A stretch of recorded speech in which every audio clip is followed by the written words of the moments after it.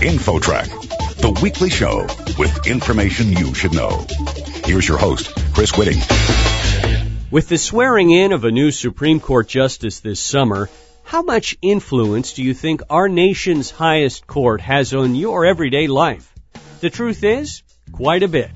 For example, can the government seize your house to build a shopping mall? How about what you're allowed to do in the privacy of your own home? Here to talk about Supreme Court cases that can directly impact you is Michael Trachtman. Michael, you're the founding partner of a major law firm, and you've written a book called The Supreme's Greatest Hits, the 34 Supreme Court cases that most directly affect your life. Michael, most Americans know a little about the Supreme Court, and they understand it has the final say on legal disputes, but just a little background here as we start out. Why do we have a Supreme Court in the first place, and how important is it to have one? Well, we have a Supreme Court because we have a Constitution. And a Constitution is, in our system, the supreme law of the land, and somebody has to have the last word on what it says and what the other laws in our country says. That's where the Supreme Court comes in. The Supreme Court in the United States serves a particularly unique role in that we're a country that so much stresses the rights of the individual, and as well as our Constitution stresses the rights of the individual, and the Supreme Court therefore stands as the protector of individual rights in our country. The Supreme Court, on behalf of an individual, can just say no to the President of the United States, to the Congress, right down to any local zoning official. That's unique, it's remarkable, and it's what defines our American way of life. Well, let's get into some of these decisions that directly affect our lives. And you talk about 34 of them in here. Let me say, as we begin, we're not taking any political point of view here. We're just talking about these cases because they can affect us, no matter what our stripe, persuasion, or whatever. So what would be some of the top ones you might pick out of your book? And it's fascinating, all these cases you talk about. I think you have to begin at the beginning, and that's the case that made the Supreme Court supreme, which is Marbury versus Madison. That's a case that a lot of high school textbooks and college textbooks talk about, although they generally don't give it the drama and the interest that it deserves. But the long and the short of it is that Marbury versus Madison in the very early 1800s, right after the Constitution was ratified, was the case that allowed the Chief Justice of the United States, John Marshall, to face off against Thomas Jefferson. Really was an incredibly dramatic, worthy of a movie moment. The upshot of it, however, was that we established a precedent where the Supreme Court could nullify and negate the actions of the other branches of government and have the final say on what is and is not constitutional. And that began with Marbury versus Madison.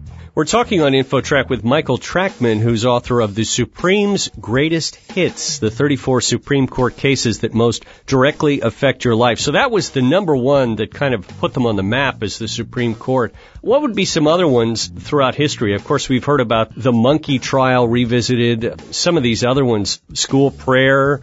There's so many. Oh, there is. I think you'd have to go next to Brown versus Board of Education if you wanted to talk about one of the cases that truly redefined and affected the fabric of American life. Brown versus Board of Education was decided in 1954. It's the case that reversed about 50 years of prior precedent whereby the Supreme Court, as well as the other branches of government, had institutionalized segregation in our society. And in Brown versus Board of Education, the Supreme Court decided that the old law, separate but equal, in other words, segregation, was not good enough in America, that the schools had to be desegregated, and as a matter of precedent and building on that decision, so did the rest of society. And Brown versus Board of Education is the case that really jump-started the whole notion of institutionalizing real equality within the laws of the United States. Obviously, there's a long way to go in terms of turning law into reality, but Brown gets credited, justly so, with the notion of really starting the aggressively legal move to desegregate our society and stress on all forms of equality among different kinds of people in our society. So that had a huge impact on society and how people live their lives, and that was just one case. Oh, and there are so many others. Another case which is worth mentioning, particularly among current events, is a case called Youngstown Sheet and Tube. This is the case that defined what the powers of the President of the United States may be in a national security crisis? How far can the president go in subjugating some civil liberties in the hope of promoting national security? And it's obviously something that's pertinent to today.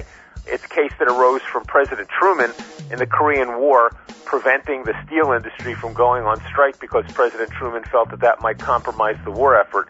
And the Supreme Court at that time wrote a decision which is talked about today all the time in Senate hearings when we talk about what the president can and can't do within the confines of the Patriot Act, within the confines of wiretapping individuals, domestic surveillance, all that sort of thing. It's the Supreme Court that decides that and will continue to decide the balance between national security and civil liberties. Very, very difficult area, but that's one of the things that the Supreme Court does. Some might say that the Supreme Court is unaccountable for some of its decisions because these are not elected officials. So in effect, there's no check or balance. If people find their decisions unpopular, there's not much that people can do about it. That's right, and that's purposefully so. Our country was established in a context whereby the framers wanted to protect minority rights, among many other things. But the framers wanted to make sure that minorities, and I don't mean necessarily racial or ethnic or religious minorities, I mean all minorities, that everything wasn't necessarily done by the will of the majority, because the majority can be pretty tyrannical. So the framers designed a Supreme Court which would not have to respond to the will of the majority if, in fact, the Supreme Court determined that the majority was wrong in terms of violating the rights and the liberties of an unpopular minority.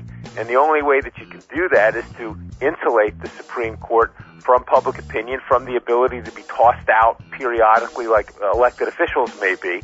There are sometimes prices that get paid for that. Sometimes a system creates results that are unpopular and, in fact, turn out to be unwise. But I think it was Churchill who said that democracy is the worst form of government except for every other form of government that's ever been tried. Same kind of thing holds true here. You're saying over time and over history, more often than not, they're making the right choices. Yes, but I don't want to minimize the fact that people have very good reasons to disagree with Supreme Court decisions. But the fact remains that the nature of the issues that the Supreme Court is called upon to decide will almost always disappoint a very large segment of society, because if there were agreement in regards to how a particular issue should be handled, it wouldn't end up in the Supreme Court. Somebody somewhere has to make the final decision.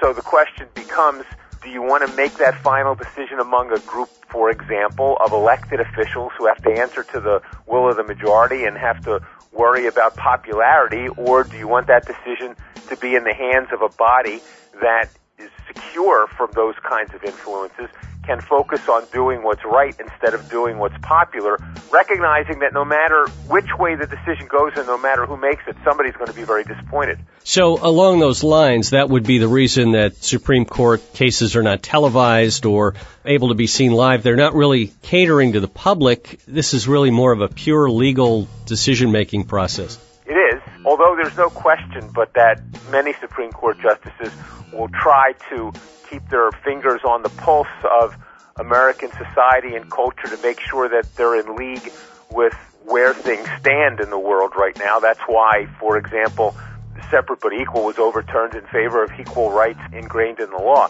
But some Supreme Court justices, by the same token, feel that they have to stay totally isolated, focus strictly on the legal questions and the facts that are before them, and keep apart from outside influence. How did the Supreme Court decide which cases to consider? Because it seems they reject some very big ones and they accept some really big ones. It seems sort of arbitrary, though. The Supreme Court convenes on a weekly basis in very secret session to consider the literally thousands of requests that they receive to hear appeals. And they take it very seriously. They have a brilliant staff of young lawyers that help them through this, and they hear and they debate thousands of requests. It takes a vote of 4 justices in these meetings to have the Supreme Court hear the appeal. Among the thousands upon thousands of requests that they get each year, the Supreme Court may accept 100, 150, something like that. So it's a very selective process. There are only so many hours in the day, and there's only 9 of them. They do this on the basis of lots of different rationales, most notably what they think will be most significant at the time. there are a lot of issues that have already been decided and they're not prepared to reconsider because they would raise the same issue that's already been ruled upon. And they each have their own predilections and favorite issues and things that they think ought to be determined, and those individual differences will factor in as well. It's basically literally a judgment call. Michael G. Trachtman, author of The Supreme's Greatest Hits, the 34 Supreme Court cases that most directly affect your life.